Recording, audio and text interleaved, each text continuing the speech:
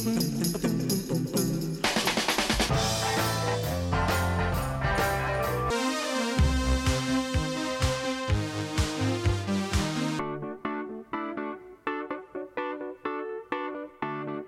WBEZ Chicago and PRX, this is Sound Opinions. I'm Jim DeRogatis. And I'm Greg Kot. For decades, Steve Earle has been pushing boundaries with his music. He has just released his 16th studio album, a return to his outlaw country roots. Steve Earle joins us in front of a live audience for an acoustic set, and we talk about songwriting, finding empathy in political songs, Mexican food, and balancing life on the road. If you don't love doing it, then you're dead. It'll kill you really quickly. Plus, we review the latest from new hip-hop star Vic Mensa.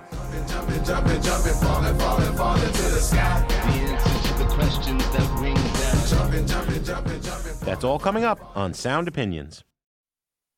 This is Sound Opinions. I'm Greg Kot. My partner is Jim DeRogatis. And this week we're going to talk with Steve Earle, who joined us for a special live performance and conversation. But first, let's review some new music. You're a fucking embarrassment. How dare you win? You let the devil in. You're still a drug addict. You're nothing without your medicine. Go and run to your sedatives. You can't run forever, Vic. Climb the tallest building and spread your wings. Spread my wings. Here's my wings. Spread my wings. And fly. Greg, that is a little bit of Wings, the first single from the first proper debut album by Chicago rapper Vic Mensa. It is called The Autobiography. This is a name we've known for quite some time in Chicago. He is now vaunting out onto the national stage. A lot of fans already, ranging from Chance the Rapper, Kanye West, Jay-Z, to Damon Albarn of Gorillaz.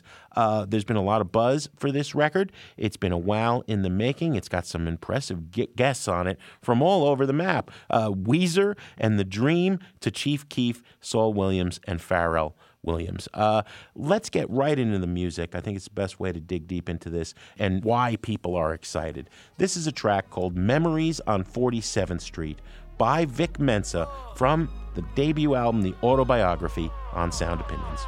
I am the first son of Betsy and Edward Mensa. Made love and made a legend. Woodlawn and 47th. Gunshots outside my window. Drug deals out by the sit-go. But mama always made sure the tooth fairy found my pillow. My pops was always working. He put the family first. Chicago Saturdays in the park and Sundays in church. Kept me from off the corner with Stones and GDs was warring. And Kings and BDs and VLs. I had dreams of being Jordan, even dope fiends was scoring. Swoosh, trying to be like Mike, shooting through that baseline in they veins, trying to reach that height.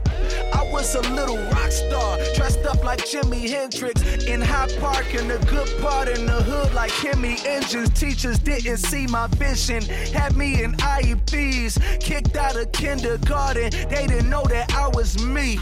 Tattooed my tears, wrote my story in my skin, because even as a boy I always knew I'd be the man. In my dreams, I saw it in my sleep. Yeah. The city will be mine, oh mine, oh mine, oh mine, oh mine, oh mine. Memories on 47th Street. Yeah. One day it will be mine, oh mine, oh mine. Sebastian got me hot. Memories on 47th Street from Vic Mensa, the new album, The Autobiography. It seems a little odd for a 24-year-old artist to be, releasing an album that says it's my autobiography. Yeah. But if you're an African-American kid growing up in the streets of Chicago, getting to the age of 24 isn't something that is a given. And I think some of that is addressed in this record. 47th Street is a key track on this record, Jim, because it really starts the whole cycle of his life off. That's where he grew up. It was a crossroads of sort. He grew up with this relatively affluent biracial family, but at the same time, he was only blocks away from the violence, the gangs in Chicago, and he saw both sides of it. He went to one of the city's best high schools, the Whitney Young Magnet School, but he also had friends who got shot in the street. Yeah, he's very open about that on this record. I just bought a Glock 'cause I'm down for some ignorance. My man cans just got popped. Now I'm down for some ignorance. The record traces an arc of where he got involved, starting at the age of about 17 in drugs and a lifestyle that he now looks back on with deep regret. But he was abusing himself, he was abusing others, and this is a very emo record, for lack of a better term.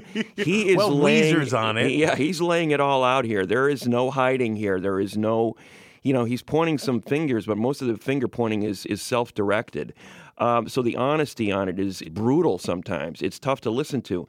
And at the same time, this sort of genre-free approach to what hip-hop is. I mean, there's a lot of elements of soul and rock and gospel in this record, which goes back to his earliest days. He released a very exciting mixtape in 2013 called The Internet Tape that was kind of scattered, but all over the place. So many ideas floating around.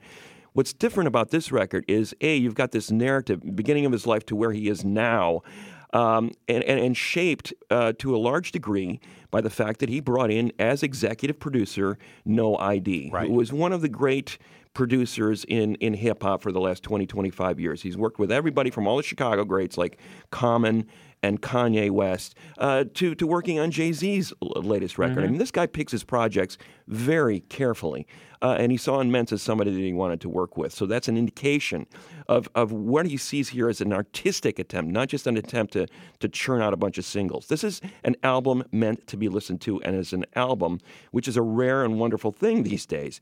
So he goes through this arc of this decadent lifestyle, working through how he got himself to where he is now, to the point where he could think more clearly about himself. And there's a point where the record pivots on that song Wings that we just played, where he kind of realized, I got to let go of this stuff or I'm going to die. Paint the picture, a portrait of the artist formerly known as Vic. I read the signs, I was close to overdose like Prince, picking pill pieces up out of the bathroom sink like an armored truck riding a brick. And there's a sense of redemption, sort of a glimmer of daylight at the end of the record with The Fire Next Time and We Could Be Free. There are flaws in this record. Sometimes he tries too hard lyrically. He overreaches a little bit. It's an ambitious, powerful record that is very moving in spots. I give it a buy it. Yeah, it's definitely a buy it. I think, Greg, what's important about this, too, is he understands the allure of the streets. We have Chief Keef on here. He is not repudiating the magnetism of thug life as something that sucks people in, but he is disgusted by the violence it wreaks. Vic Mensa has been incredibly eloquent in some of the interviews he's done, getting into beefs even with other artists, where he has said this issue of violence on the streets in Chicago is incredibly complicated, and if you don't live here, don't you be telling me what it's about, because I'm here and I'm going to tell you. Sometimes I wake up and I look up in the sky, asking why I survived all the days that I could have died. Who am I in my place to contemplate suicide? In those times I try to remember that we could be free. The ultimate moral of the story is, I'm sorry I ever did that. There is cheating on a loved one here in Homewrecker, nicely underscored by Weezer with these guitar parts, and he's not bragging. He's saying he really screwed up. Yeah. And that's my fault, I made mistakes, G. I knew you was crazy, but not this crazy. And I opened the door, I should've known better, but who'd have ever thought you'd be the wifey and the home wrecker? So there is a self-reflection. The cover of the album, him sitting surrounded by balls of wadded up paper. He's a writer. He's trying to write his way out of everything Chicago's going through right now and everything he's experienced in his life. It's a really impressive debut album, so an enthusiastic double buy it. And as always, we want to hear what you think. Buy it, try it, trash it. Call and leave your thoughts on our hotline, 888-859-1800, or find us on Twitter or Facebook. Coming up, the legendary Steve Earle joins us to talk about his latest record and perform a special acoustic set. That's in a minute on Sound Opinions from WBEZ Chicago and PRX.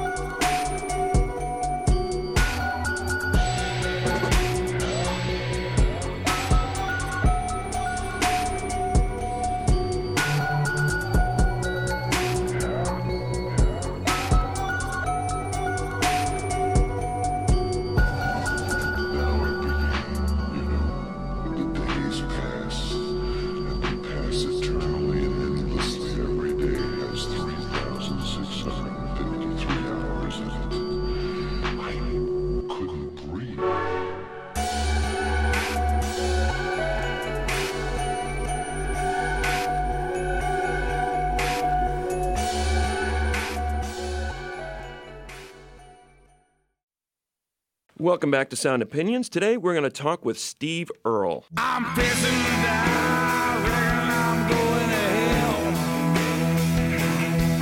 I'm facing the die, reckon I'm going to hell.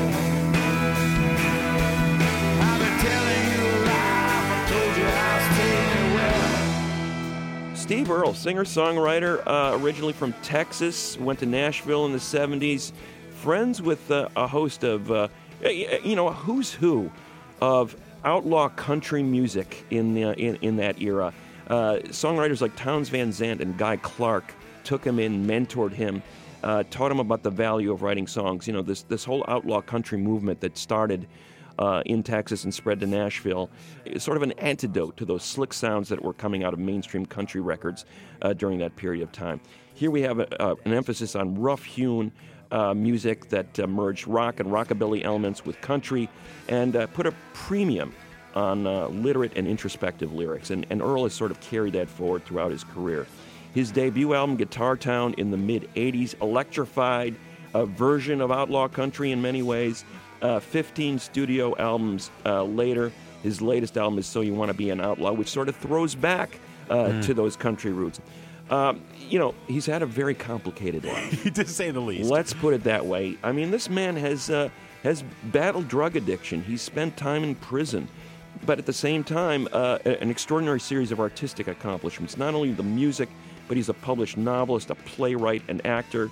He's appeared in shows like HBO's The Wire and Treme.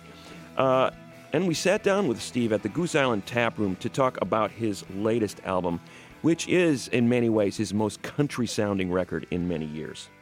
Most of what I do is pretty country because I still talk like this, So, I'm probably nowhere near as not country as I think I am. Any record I've ever made has been my experience when I go back and listen, especially when I get some distance from it and listen to it. The Dukes has a lot to do. There's been a band called the Dukes behind me since 1982. There's one guy in the band now that's been there since '88, and originally was a three-piece rockabilly band, and hence the cute name. And what ends up happening is, and one reason I make solo records on purpose where I play with different ensembles, and did that a lot in the '90s, is to keep the band from dictating too much, what I write. But sometimes I get a band that, I feel like, I want to pursue this for a while. And I'm kind of reached that point with this record. What I've got is maybe it's the best country rock band I've ever been in. And I can do anything with this band.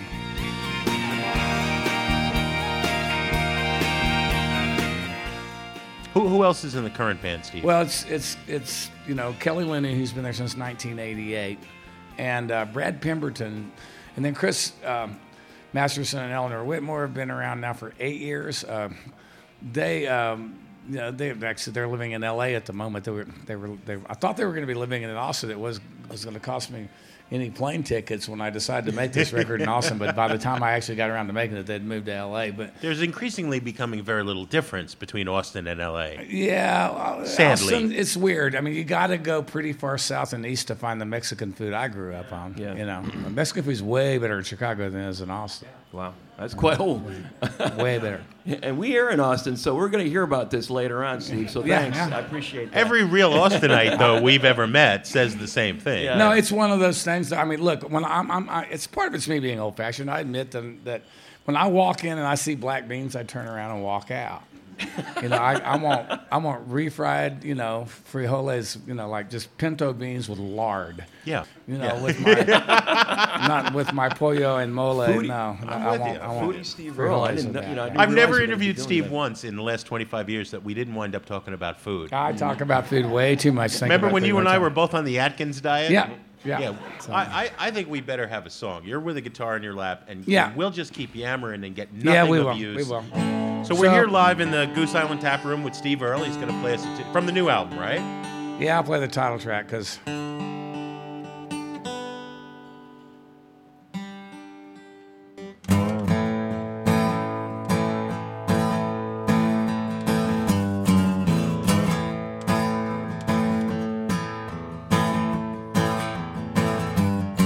So you wanna be an outlaw, buddy, listen to me. Living on the highway ain't everything is supposed to be. Everybody reckons that they wanna be free. Ain't nobody wants to be alone. Running down the alley at 2:45. Hollering for Sally, honey, what you trying to do to me? She said, go to hell, I'm going back to Tennessee. I said, Angel, you can never go home. Never go home. Never go home. If you wanna be an outlaw, then you never go home.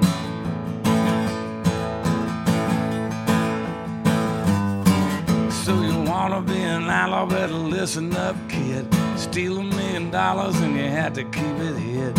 Ain't no place to spend it in the desert if you did. Can't take it with you when you go. Something always laying, pull you up around the bend. Everything goes around and back around again.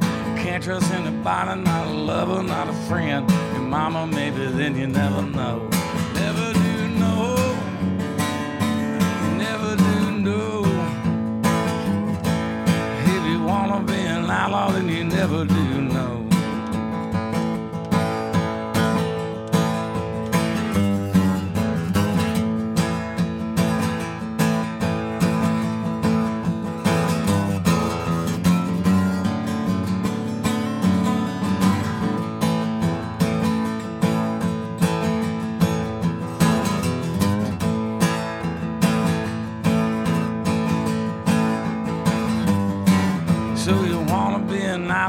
Better think twice, better not pout, better not cry. Won't nobody give a damn about you when you die, but the devil when the compost do. If you're standing at the crosses, don't you try to flag a ride, don't you fall down on your knees, don't know that's already been tried. Hate to tell you, but the only upside is sing a devil out of the blues. Singing the blues, keep on singing the blues. So you say you wanna be an outlaw blues. Hey, hey.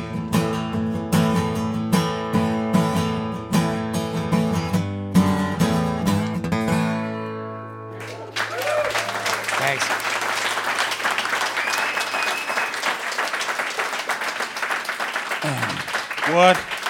What a treat. So You Wanna Be an Outlaw, Steve Earle.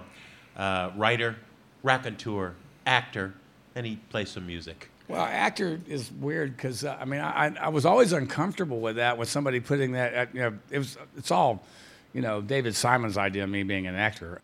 Never even I hated it when actors made records, and I turned down a lot of parts in movies when I was way younger and way better looking. But I just kind of wasn't really interested in it. And then, but if you're going to do something, working with Dave Simon, it was pretty owning great. it, it was a good place to start. On. I was playing a redneck recovering addict, so it didn't require any acting. Not much was I know I got one more high left in me, but I doubt very seriously if I have one more recovery.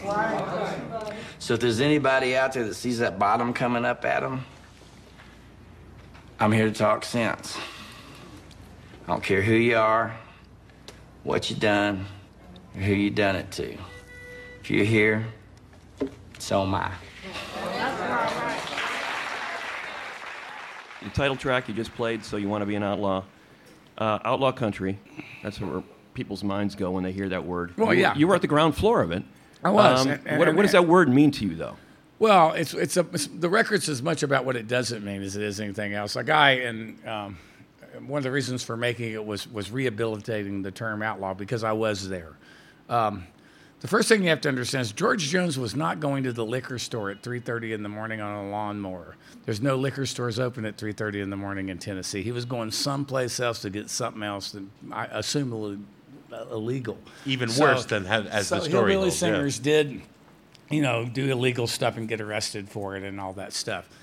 And I had a guy interview me in Australia say, well, it was really about your lifestyle, the things you guys were doing besides making music. And no, it wasn't. What it was about was, I was there. I witnessed it. I was in Texas when this started, and I moved to Tennessee in the middle of it, and it kind of happened both places. But in 71 or so, Willie Nelson moves from Nashville back to Texas, and Doug Somm moves from California back to San Antonio first. And I know he went to San Antonio first because he moved into my neighborhood because we grew up more or less in the same part of San Antonio, and he enrolled his kids in the high school I had just dropped out of.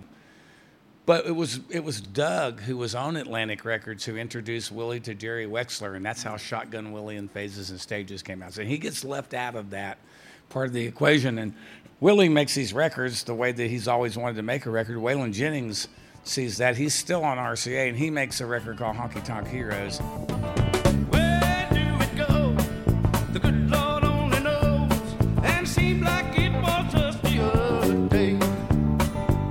I was down at Green Gables and hawking them tables and generally blowing all of my hard-earned pay. Well, Friday roll blues, dance toes in the shoe. There weren't another way to be. For them lovable losers and no account boozers and honky-tonk heroes like me. Yeah. This record's patterned after Honky Tonk Heroes more than it is anything else. I just, for some reason, I've owned a 1955 Fender Telecaster for a long time, and I've always been intimidated by that guitar. It's just they're not very forgiving. I didn't start playing electric guitar until I was 26 or 27, and I just, tellies are just, they show all of your flaws as a player, but I've gotten better. And I just kind of spent most of this record on the back pickup of 55 Telly. And it's just sort of shamelessly channeling Waylon Jennings to the best of my ability through the whole tracking of the record. If my mama could see me in his prison, she'd cry, but she can't. She'd want to know if I was learning my lesson, I lied, but I ain't. She could never tell me different, 'cause I listen in my mouth, so send me up a river, now I'm never getting out. If my mama could see me in this prison, she'd cry, but she can't. Well, also your 1986 record, Guitar Town, comes up in the discussion. I've seen some interviews where you talk about this sort of being a continuation. Well, it was sort of a joke when I knew what the record was going to be. I said, maybe it's the next record. I said, I'm making a country record on purpose, but it's an archaic country record. But, the fact of the matter is, guys like me, the way I was raised to do this, I don't listen to too much from anybody about what my next record should be. I don't read reviews anymore, and that's mainly a recovery thing. But when it comes to records, people either like them or they don't. There's not much I can do about it, and it's hard enough just to. Nowadays, I got to make a record every 18 or 19 months just so I can get, stories written so that I can talk the same promoters into buying a show again a year and a half later. That's what the music business is for me now. So, is that wearing you down, Steve? No, the point is, if you don't love doing it, then you're dead. It'll kill you really quickly. And I learned that a long time ago. And I never expected the road to be home. I always knew it was the road. I was probably a little too comfortable on the road and ran from any kind of real life staying on the road for a lot of my life. Now I'm out there more than I ever have been, but it's mainly because I got married one too many times, and it just. Are we up? Is it impolitic to ask? We're up to 8, right? No, it's 7, and I married one of them twice. But then does that count as 8, or do you count it as 1? No, it's 7. It's 6 wives, 7ن marriages. Yeah. Okay, all right. That's simple. Glad we got the math right.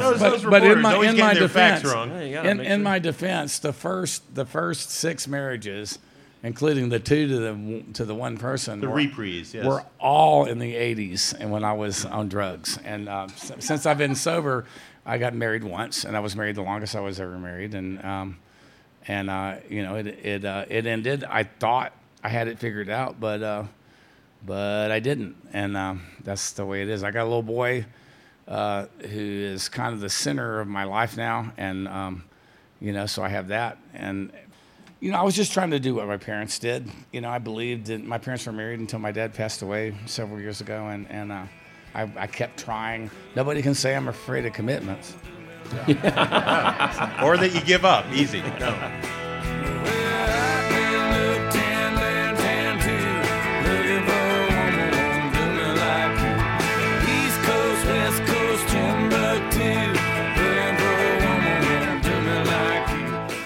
at this point, I may be, you know. You may be done? I never say never, but I like sitting where I want to when I go to the movies, and I get to watch all the baseball I want. You know, so it's okay. And it's, you know, theater in New York, you can find a single in the middle of a road to anything. I don't care what it is. Hamilton, whatever. You can find a single to anything. So. You're listening to Sound Opinions. We're here at the Goose Island Tap Room with Steve Earle. Steve, you got another song for us? Yeah, I got. Let's see. Let's do this because this is kind of a folk song that I'm kind of proud of. That's on the record. It's summertime, so it's burn season, and I fish with a fly rod, so I spend a lot of time in parts of the world where these fires are burning out of control this time of year, and I see all these young men and a handful of young women that don't mind being out in the wilderness with a bunch of smelly guys doing something dangerous for, you know, weeks at a time, but that go out and fight these backcountry fires. They're called hot shots, and this is for them. I'm not sure where they had a song before, but they got one now. There's one guy in particular, right? The what? There's one guy in particular? Well, yeah, that we can talk about. There's a guy in the second verse. There's a guy named Ed Pulaski, and there's a tool called a Pulaski, or a Pulaski tool, and it's a axe on one side and a mattock on the other side, and it was invented by this guy. He also is famous for another thing. We'll talk about it after I sing it. But well, I'm cutting out a firebreak line, cutting out a firebreak line, digging down deep to the clay and lime, cutting out a firebreak line. Well, I'm a wild pipe fighting fool on the Yellow Mountain Hot Shot crew. I can swamp and fail, walk through hell. I'm an EMT and a torch man too. When the wind's blowing hot and dry and the sparks and the cinders fly, I'll make my stand with 20 good men. Better band of brothers you'll never find. Got their back, they got mine.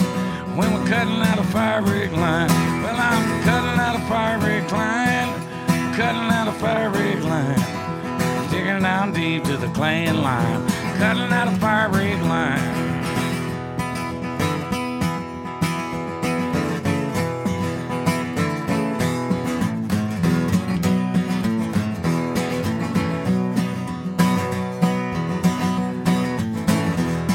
Pulaski is a friend of mine. When I'm cutting out a firebreak line, he invented this thing like an axe I swing. Never left a member of his crew behind. When the fire jump across the line, took him down an abandoned mine. And he drew his gun, said he'd shoot the first one. Got it in his head to try and go outside. Got everybody out alive. Pulaski is a friend of mine. When I'm cutting out a firebreak line, cutting out a firebreak line, digging down deep to the clay and lime, cutting out a firebreak line.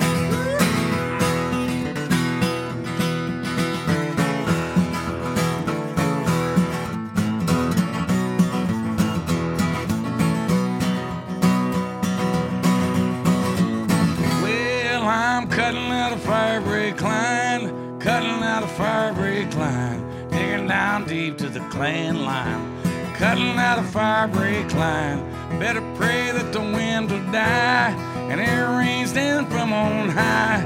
Let's say it and raise a glass to hot shots past, hot shot heaven up above the sky, looking down on me when I'm cutting out a firebreak line. Well, I'm cutting out a firebreak line, cutting out a firebreak line, digging down deep to the clay and lime, cutting out a firebreak line. Well, I'm cutting out a firebreak line, cutting out a firebreak line, digging down deep to the clay and lime, cutting out a firebreak line.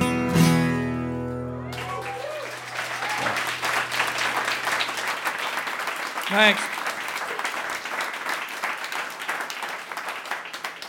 So before there were hot shot crews, there were all forest fires like that were fought by the National Forest Service strictly, and Pulaski was just Ed Pulaski was just a forest ranger. He worked for the Forest Service, and he I think it's actually before he actually invented the Pulaski tool and patented it. But he was already famous because he took his whole crew, about 35, 40 guys, into a mine, an abandoned mine, because they got burned over. The winds changed directions. They were about to get, overtaken. So he saved them by about that. bringing them underground. Right, he took them in the mine. Those guys, a lot of them didn't want to go because they were from around there, and they knew that when there was a fire, that there's bears and snakes and stuff in mines because they're trying to get away from the fire too. So, I changed it a little bit just to get it to rhyme. That's what you have to do. But he actually lost 3 guys out of the 37, 38, something like that. And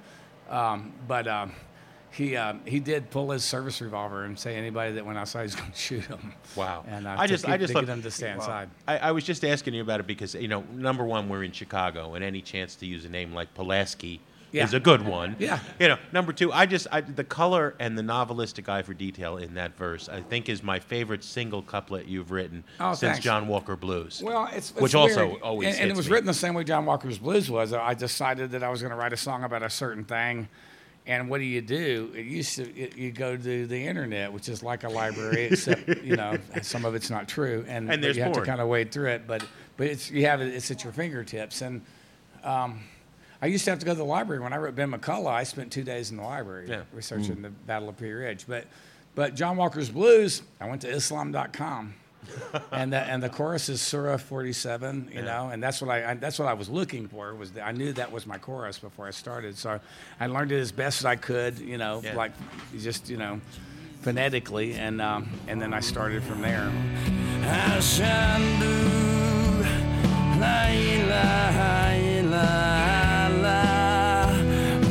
no God but God. After a break, we'll have more from Steve Earle, recorded at the Goose Island Tap Room in Chicago, and we will pay tribute to Glen Campbell, dead at the age of 81. That's in a minute on Sound Opinions from WBEZ Chicago and PRX.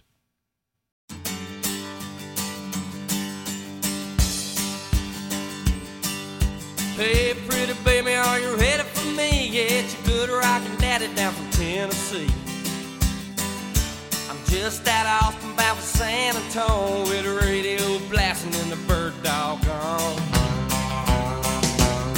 There's a speed trap up ahead in Selma town, but no local yokel gonna shut me down. 'Cause me and my boys got this rig unwound, and we'll come 1,000 miles from a guitar town.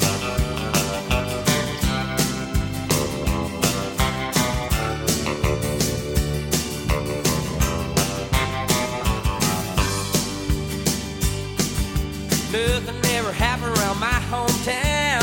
I ain't the kind of just hang around. But I heard someone calling my name one day, and I followed that voice down a lost.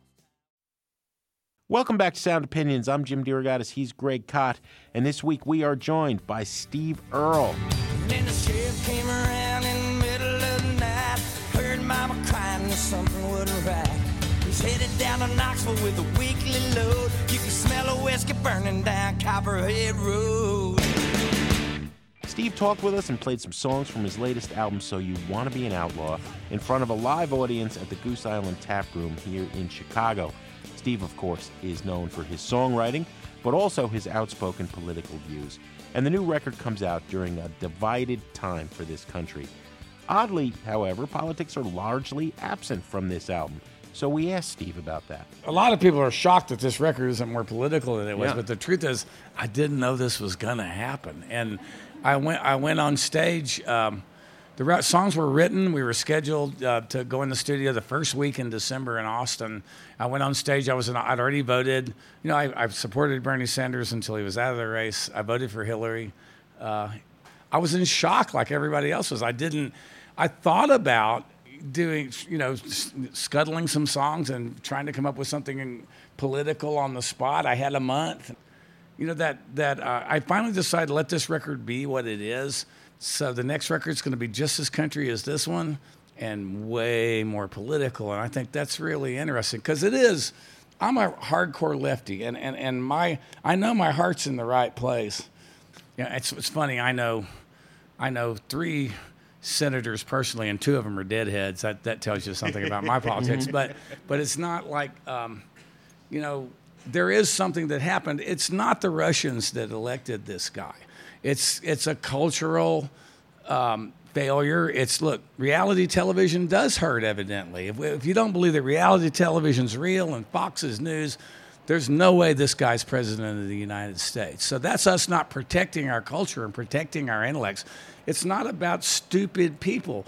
There's plenty of stupid people. They're the ones that you hear, and they're the ones with the funny hats and all that stuff. We've been seeing those people for years on both sides. But of course, me being a lefty, the ones on the right are the ones I think are ridiculous. But, that's a matter of, where you're sitting looking at it. So when you're playing these songs from So You Want to Be an Outlaw at the Ryman or some, in Oklahoma, are you connecting with both sides of the people? I haven't gone to Oklahoma yet. The Ryman went great the other night. Will say this record, there's nothing for people not to connect to. The next step. Yeah, but you got a reputation. I do. But the fact of the matter is, I'm not. I'm saying the same things I've always said. I'm still playing. I'm playing City of Immigrants every show. I'm playing Jerusalem every show. There'll be no barricades then. There'll be no wire walls, and we can wash all this blood from our hands and all this hatred from our souls. But I believe that on that day, all the children of Abraham will lay down their swords forever in Jerusalem. The one thing, though, about your political stuff, and I use an example like Merle Haggard. He got a lot of stick from the left when he wrote Ogie from Muskogee. Including me. I mean, I wanted to hate him, and even though I knew he was great. But at the same time, right around that time, he writes a song about in support of biracial marriage, which could have ended his career if people had really... Well, Merle's thing, I mean, I actually talked to him about that because, I did have this thing about Merle Haggard for a while because... that was an anthem for guys that were kicking my ass on a constant basis, Okie from Muskogee. We don't smoke marijuana in Muskogee. We don't take our trips on LSD. We don't burn our draft cards down on Main Street. But what he saw was the people like him that he grew up with in Oklahoma first and then in California, people like that were going to Vietnam. There was no doubt about it. They weren't candidates for college deferment, so they were going. And so he saw people. I think some of us, people ask me, ask why there was no anti-war movement during the Iraq War. There was no draft. We were draft bait, and so we had skin in the game, and that was his skin. His people, they were going no matter what, and he didn't think they were being treated fairly when they did what they had no choice but to do. And now it's different. Now they don't need a draft because there's so many people out there that have absolutely no future and no way to work. They have no place to go but the military. So we've had no trouble coming up with cannon fodder for these recent wars. It's just they figured that out. Well, I think the key is with Haggard and with a song like John Walker Blues, your political songwriting is that you develop, you create an empathy for this character where it doesn't matter which side of the spectrum you're on. The job's empathy, period. I mean, whether it's a political song or not, like nobody cares whether I'm riding around a bus that costs more than their house. What they care about, like when the light went on for me there's a song on my first record called Little Rock and Roller. It's about missing my kid on the road and missing him because his mother and I weren't together anymore. So go to sleep, little rock and roller. Your daddy's up and knocking on bed tonight. One of these days when you're a little older, you can ride the big bus. Everything will be alright. No, I was playing a benefit with Johnny Cash and Waylon Jennings and J.D. Loudermilk and a few people in Nashville. And Cash came up to me and he said, I love that song of yours, Little Rock and Roller. It's a very big deal for me, Johnny Cash, to say that to me about any of my songs. 2 weeks later, I'm in a truck stop in the middle of nowhere, and a truck driver came up to me and said, I really like that song of yours, Little Rock and Roll. And then I realized that's what the job is. It's how we're the same, not how we're different. It's the universal things in these songs. It's not the It's just, Taylor Swift is doing a singer-songwriter's job. I didn't get it until, because I didn't listen to country radio much when I was on it, but I was out of touch with country radio, and I was nominated for a Grammy. It was the last one. The first one I didn't win after winning about three. The Civil Wars kicked my ass that year, and but I was there, But Taylor opened the show. Someday I'll be living in a big old city, and all you're ever gonna be is me. Someday I'll be big enough so you can't hit me, and all you're ever gonna be is me. Why you gotta be so mean? She's singing about stuff that happened to her, but something like that's happened to every 14, 15-year-old girl that ever went to a middle school anywhere in America. And that's the job. The job's empathy. So political songs are no different. Now, I've written a few songs that are purely rhetoric. Sometimes those are cool, but it's not what I try to do. When most of the time, the effective political songs are the ones where you make them about empathy. John Walker Lind, that song was written because I saw a 20-year-old kid duct taped to a board, and I had a kid Justin Townes Earle and John Walker Lind are exactly the same age. And John Walker Lind's still in prison, and nobody's ever proven that he did anything. And he took a plea deal because I'm pretty sure he was told he was going to end up in the general population of a prison and that he wouldn't survive that if he didn't take the deal. He wasn't ever charged with treason. If you ask somebody on the street, what's John Walker Lind in prison for? Treason. He was never charged with treason because he's not guilty of treason. And my first reaction was, he's got parents and they must be sick. So that's why I wrote the song. God, if my daddy could see me now, chains around my feet, he don't understand that sometimes a man's got to fight for what he believes. We are talking to Steve Earle, live here at the Goose Island Tap Room on Sound Opinions. Steve, you're going to give us another tune from So You Wanna Be An Outlaw? I'll probably do...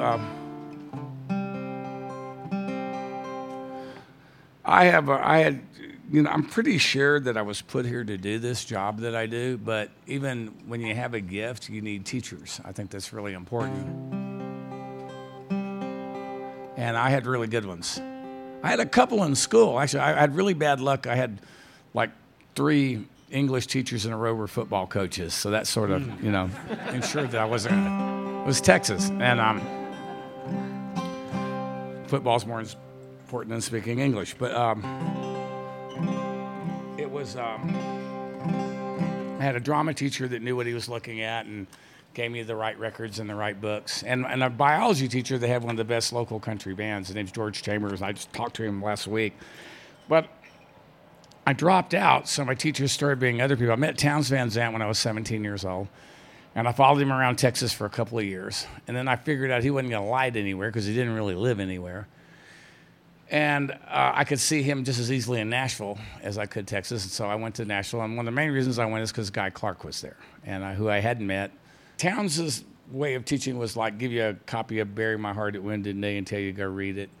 Guy would show you how he laid a song out, on a piece of paper. And a lot of people learned to write songs from him. And he kept writing the last few years of his life. He had non-Hodgkin's lymphoma for over a decade. And the first 5 years, he didn't take particularly good care of himself. He was pretty hard-headed about it.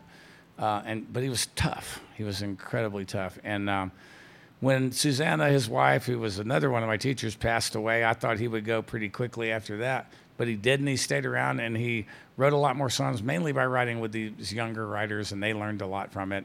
And we had a wake when he passed away, and we sang some more songs and cried some more. And then when I got home, I wrote this.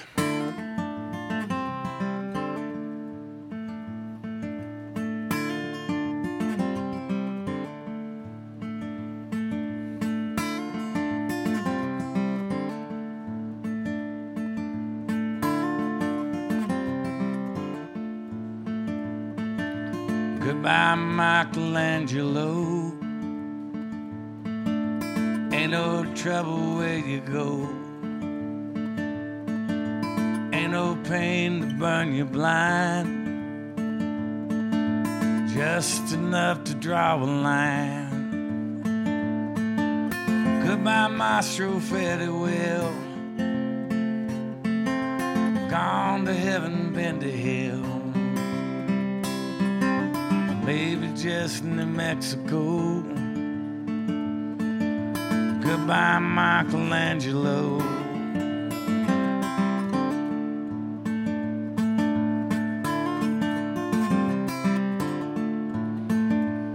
Farewell, my captain, adios. Sail upon the sea of ghosts. Chase the white whale to the end. Bring the story back again. I'm bound to follow you someday. You have always shown the way. So we knew where we had to go. Goodbye, Michelangelo.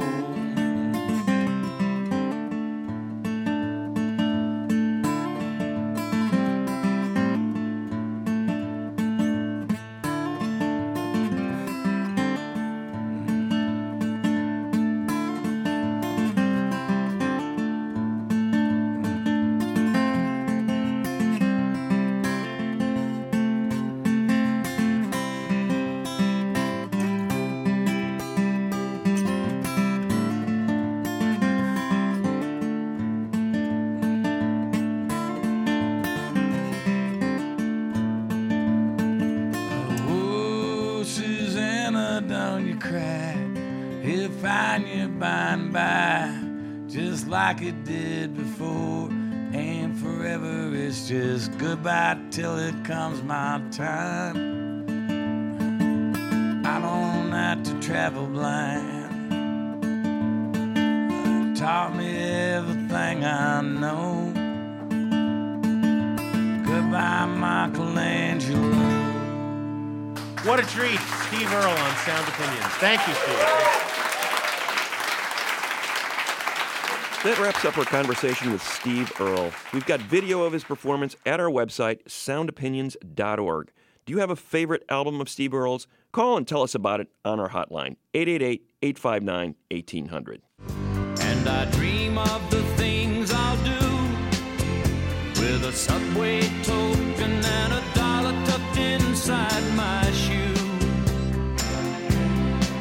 There'll be a load of compromising on the road to my horizon, but I'm gonna be where the lights are shining on me like a rhinestone cowboy riding out on a horse in a star-spangled rodeo.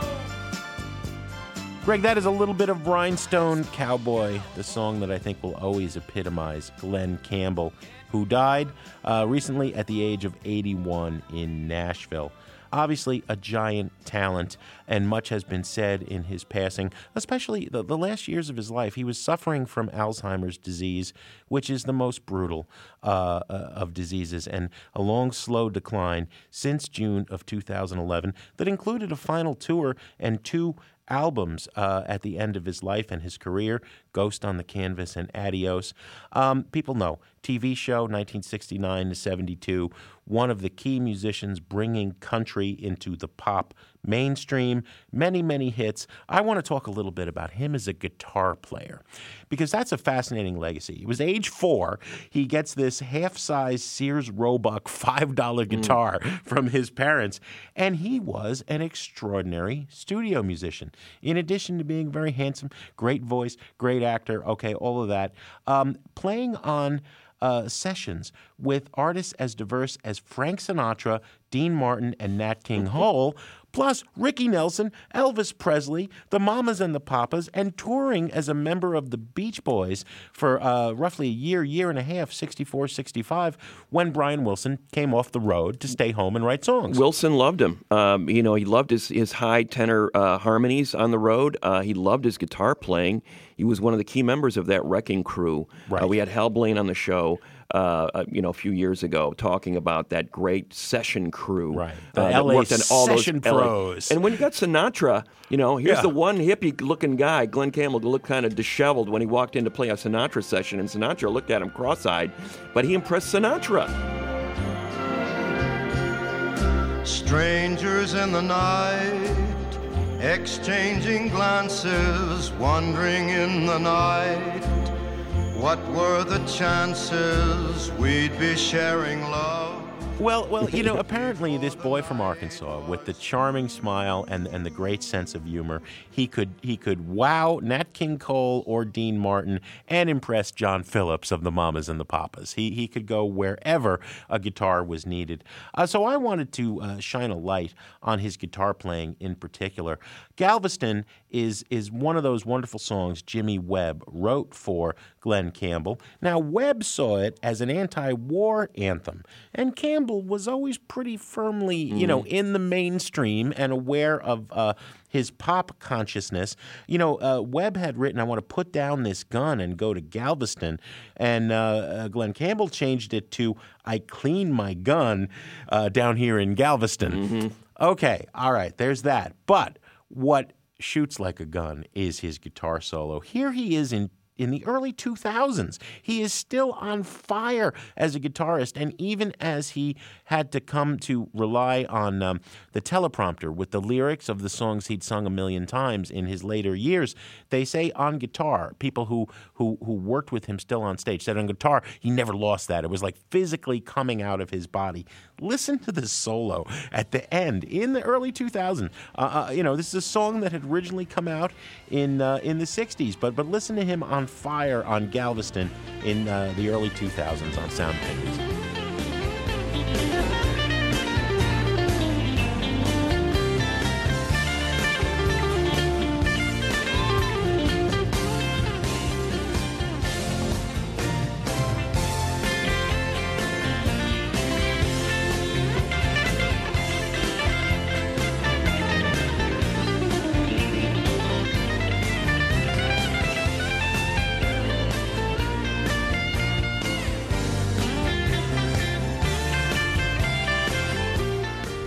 That's Glen Campbell rocking out with that guitar solo on Galveston, the early 2000s. Glen Campbell, legendary country musician, dead at the age of 81.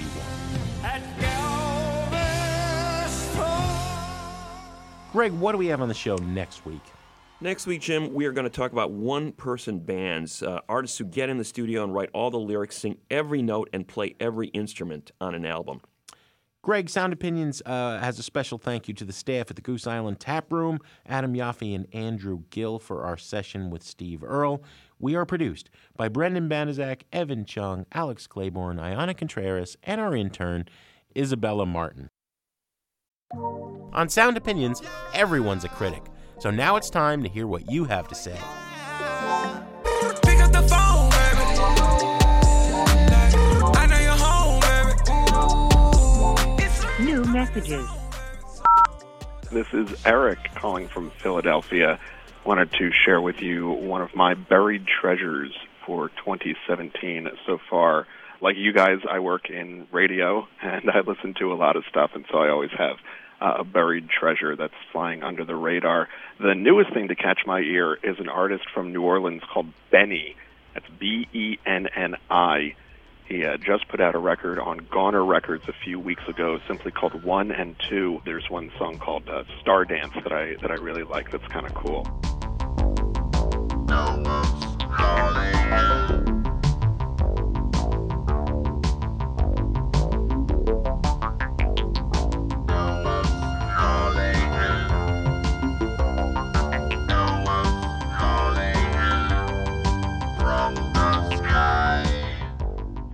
I don't know about you, I was a big fan of the Stranger Things soundtrack, the Netflix show from the other year.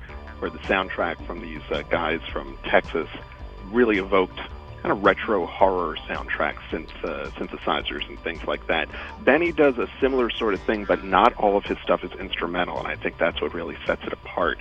I hope you guys get the chance to check it out. Thanks.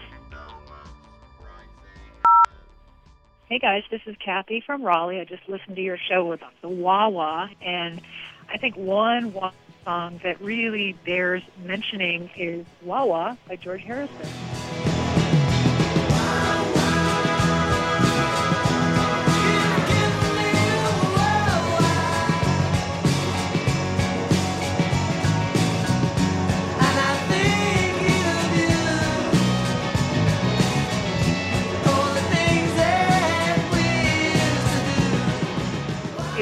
Fascinating because he was referring both to the actual wah-wah pedal as well as wah-wah, which was slang for a headache, and he was talking about the increasingly rough time he was having during the recording sessions for Let It Be, I believe it was Let It Be, and just how Paul McCartney, especially his over-controlling attitude, was giving him a wah-wah. So he went home and wrote this song, recorded it with his good friend Eric Clapton playing wah-wah, and Phil Spector producing it, and the song that they created is like this wonderful, jangly, loud, wall of sound kind of song that you can really pick up on his frustration, and it really would give you a wah-wah. It's so loud and noisy and great. That's it. Great show. Thanks. Bye. Hey, Jim and Greg. This is Chad Stocker, the bass player of the High Strung out of Detroit, Michigan. And I was listening to the wah-wah segment. And as a bass player, I feel like I just have to throw in there that Geezer Butler's use on it at the beginning of NIB.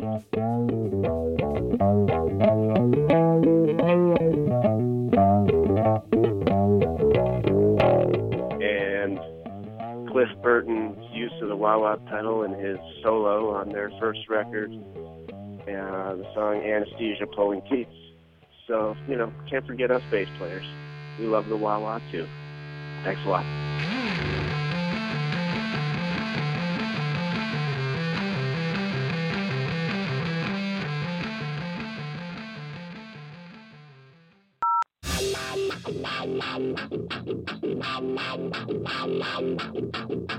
Hey, fellas. This is Alex from Chicago, Illinois. Calling to say I really enjoyed your segment on the wah-wah pedal. Even though it seemed an increasing number of guitarists seem to kind of dismiss it as a cheesy, nostalgic novelty, it may have been most famously used in songs recorded in the 60s and 70s, like the ones you featured on your episode. But I think if it's used sparingly, it really deserves a spot on any pedal board. I think one of the best, more contemporary examples, although it is more than 20 years old at this point, is from a guitarist that isn't exactly known for his subtlety, especially when it comes to his liberal use of effects. But Tom Morello and Rage Against the Machine with Bulls on Parade. It's one chord, a very simple rhythm, really brought to life by the wah-wah pedal, and it rocks objectively hard. Thanks a lot. Bye. No more messages. To give us your opinions on Sound Opinions, call our hotline, 888-859-1800. We'll be back next week with more Sound Opinions, produced by WBEZ Chicago and distributed by PRX.